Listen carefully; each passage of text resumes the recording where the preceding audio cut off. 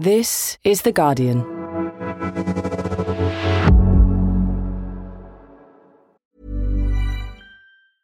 Normally, being a little extra might be a bit much, but not when it comes to healthcare. That's why United Healthcare's Health Protector Guard fixed indemnity insurance plans, underwritten by Golden Rule Insurance Company, supplement your primary plan so you manage out-of-pocket costs. Learn more at uh1.com. Science Weekly is supported by BetterHelp. Here's a question.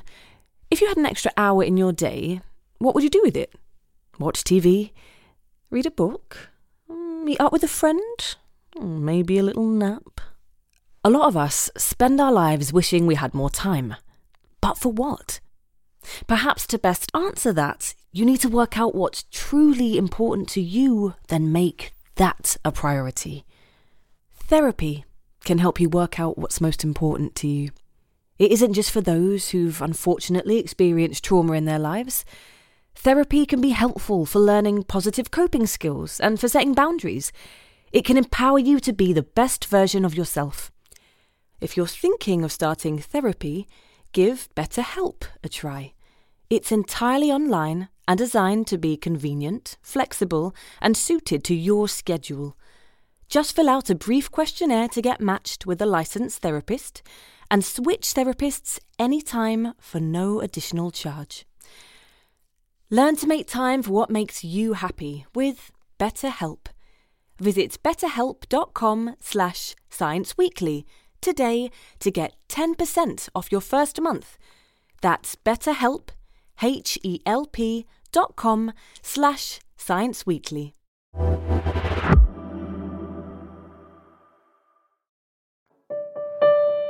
The world is on track for 2.7 degrees Celsius of warming above pre-industrial levels by the end of the century. And with it, scientists warn, will be phenomenal human suffering. By 2030, 2 billion people would be exposed to average annual temperatures above 29 degrees Celsius. So, making this year's United Nations Climate Change Conference, Cop28, a success is more vital than ever before. But it won't be easy, not least because it's being hosted by the United Arab Emirates, a big fossil fuel producing country, and it's being presided over by the CEO of the Abu Dhabi National Oil Company. So, with 6 months to go, what should we expect from COP28? Will it push us towards our climate goals, or will we see yet another year of very dangerous delays? From The Guardian, I'm Madeline Finlay, and this is Science Weekly. Fiona Harvey, you're an environment editor at The Guardian, and as always, you've been following what's been happening with COP very closely, including going to the UAE and doing an exclusive interview with COP28 President Sultan Al Jaber, and we'll be hearing some clips from that a little bit later. But a few weeks ago, you wrote about a warning from scientists that really threw into stark relief how vital progress is right now. That due to the El Niño weather system, we are likely to breach the crucial 1.5 degrees Celsius of warming above pre-industrial levels in the next 5 years, if only temporarily. We've known that that might be on the horizon, but why is this finding such a big milestone?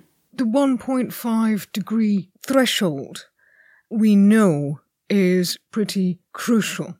Beyond that threshold, we see things happening that become quickly irreversible, or irreversible in our lifetimes. For instance, we would be likely to see a very widespread coral bleaching. We'd be likely to see a lot of low-lying areas inundated beyond 1.5 degrees, melting of the Arctic, some melting of the Antarctic, that could rapidly become irreversible. Some people, will say, it's just that's just a completely arbitrary number. No, not really. We know that beyond that, If you go to 1.7, 1.8, 1.9 and 2 degrees, you will see much, much worse impacts. Every fraction of a degree counts.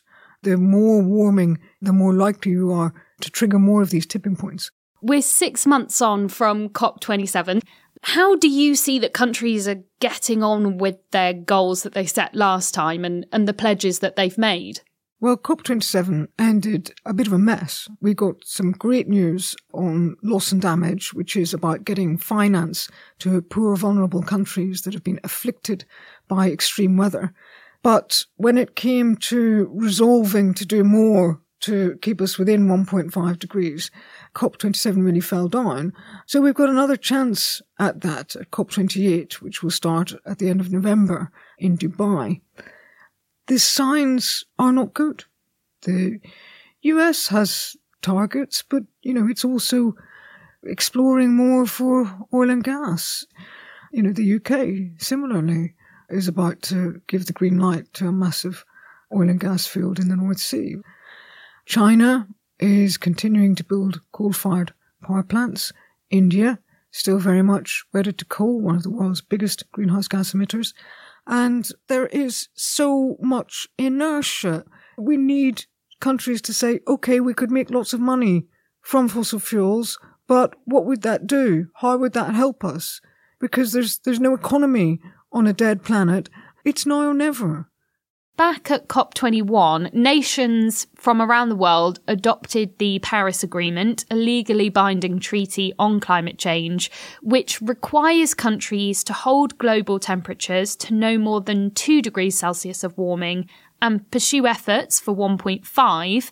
And this takes us on to COP28 because this year is a particularly critical year because it's a global stocktake. So what does that mean?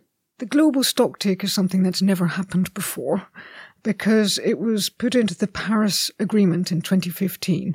And it's a way of trying to make sure that countries are actually fulfilling the pledges to cut greenhouse gas emissions that they made at Paris.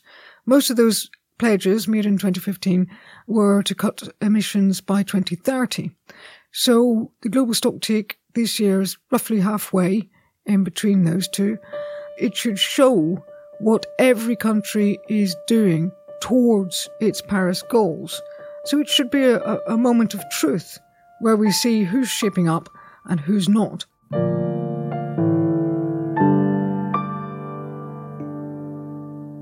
And getting countries to do that, a lot of that is dependent on the hosts and the presidency. And as you said, this year it's going to be in Dubai, and it's hosted by the United Arab Emirates. Now, the United Arab Emirates are one of the world's largest oil producers. A lot of their wealth as a country depends on fossil fuels. But of course, you need those countries at the table when you're talking about fossil fuels. But what do you make of them as hosts, and how do you think that will potentially play out? It's a difficult sell for an oil-producing country to host a COP because obviously United Arab Emirates has a vested interest in fossil fuels. They are a very rich country in terms of GDP per capita, and they have plans to increase their capacity to produce fossil fuels. ADNOC, the national oil company for UAE, is on track to increase its capacity quite substantially. Now, the president of COP28 is also the chief of ADNOC. So in one person, you have these very disparate goals. I have visited UAE and I've spoken to Sultan Al Jaber, the COP president, and he doesn't see a conflict of interest. In his view, to have someone who is from business in charge of a COP is actually a huge benefit. Some see the climate challenge as a challenge, pure challenge. And some see it as an immense challenge. I see the mirror image of that as an immense economic opportunity. I see it as a phenomenal social development opportunity. He is used to telling people to do stuff and they do it. You know, he makes plans, business plans, gives orders. He's not only the chief of ADNOC, he also co-founded Masdar, which is a massive renewable energy company based in UAE. And so, you know, he says that he's got experience from both sides. He's absolutely committed to renewable energy as chief executive of Masdar. So he's very confident that this experience, this background will stand him in good stead and bring a really fresh impetus to the COP. So you can see it's a real controversy here. But COPs are the only place where developing countries, the poorest and the most vulnerable countries in the world who are experiencing the impacts of the climate crisis right now, hold the emitters to account. And that's where the moral authority lies. And that's who Sultan Al Jaber will have to look in the eye. I decided I want to go and engage with everybody. If I am here promoting inclusivity for Cop28, I want everyone to be heard. And I want everyone to have FaceTime with me. So I traveled the world. I am here to listen. I'm here to engage. Help me better understand the situation in order for me to come back to you with a better answer. So Sultan Al Jaber has quite a big job ahead of him, particularly as people will be going into this sceptically. What do you think his priorities are? He's determined to make this a good COP. You know, UAE is a young country and it wants to make a mark on the global stage.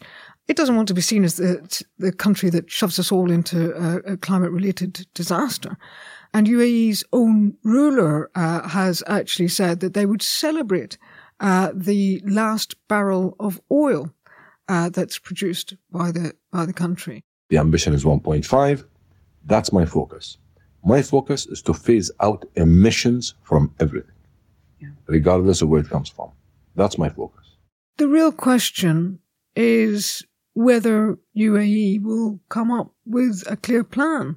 I've asked if there was a timetable for that. There isn't, is the short answer. And what people kept telling me in UAE was that the Intergovernmental Panel on Climate Change says that, you know, we will still need some oil and gas for some decades into the future, even as we get towards 2050 and net zero. But the problem with that is that we will need less and less and less of it. So why are oil producers talking about being able to produce more and more and more? UAE also argues that its oil and gas is lower carbon than that coming from some other countries. And that is true because they have invested a lot in things like plugging the methane leaks, being much more efficient in their production. And yeah, there is an argument that their lower carbon fossil fuels should be preferred over other people's higher carbon fossil fuels. But the fact is that they are still fossil fuels.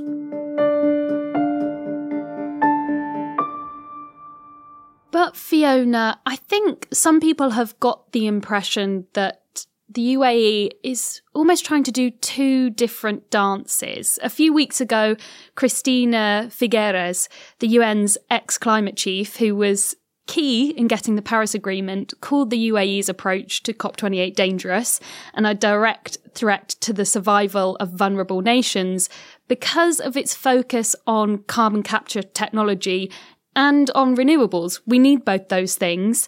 So why is this potentially problematic? And have you perceived that focus as well? Yeah, when I was in UAE, I went to a conference on energy technology that Sultan Al Jaber was speaking at. And there was quite an emphasis on carbon capture and storage. Now, carbon capture and storage is arguably a necessary technology, but we should be clear, though, that we cannot carbon capture and storage our way to 1.5 degrees and to net zero. What most sensible commentators are saying about carbon capture and storage is that it would be good to find a way to use it for some of the technologies that we have that are very, very hard to decarbonize. So, for instance, if you look at something like cement production actually produces carbon dioxide from the chemical processes that go towards making cement. It's quite hard to get away from those chemical processes. So one possible solution to that is to get that carbon dioxide and store it. But you've got to decarbonize all of the areas that you can. And we know that we can decarbonize most of society. So, Fiona, you have followed many COPs, so you know how these things go. How do you think this one is shaping up so far? This will be the 17th COP on which I've reported on the ground. And this is a really, really difficult COP. I mean, there are no easy COPs anymore, if there ever were, because we're getting so close to 1.5 degrees and to points of no return on the climate. So there really is everything to fight for here. It requires a lot of work, a lot of support. And that's why what I'm saying, let's focus on the ultimate goal, on the objective. Let's unite. Let's do this in solidarity. Let's stop the fight. Let's stop the finger pointing. The challenge at hand is much greater than us wasting time and spinning the wheel. There are lots of people and lots of countries who come to COPs in good faith. They want progress. They want to stay within 1.5. They recognise how vital it is for their people, and they can see a way out of this. That's what's so confounding in this situation, is that we have the answers. The answers are within our grasp. They are renewable energy, energy efficiency, new technologies, new ways of doing things. We have almost everything that we need to stay within 1.5 degrees. We're just not using it. We need to use it.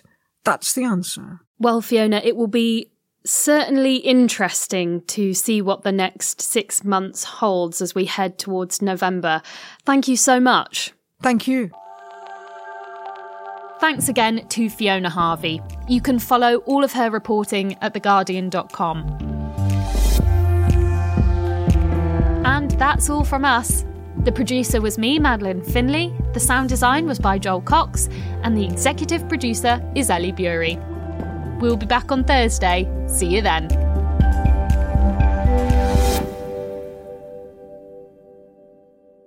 This is The Guardian.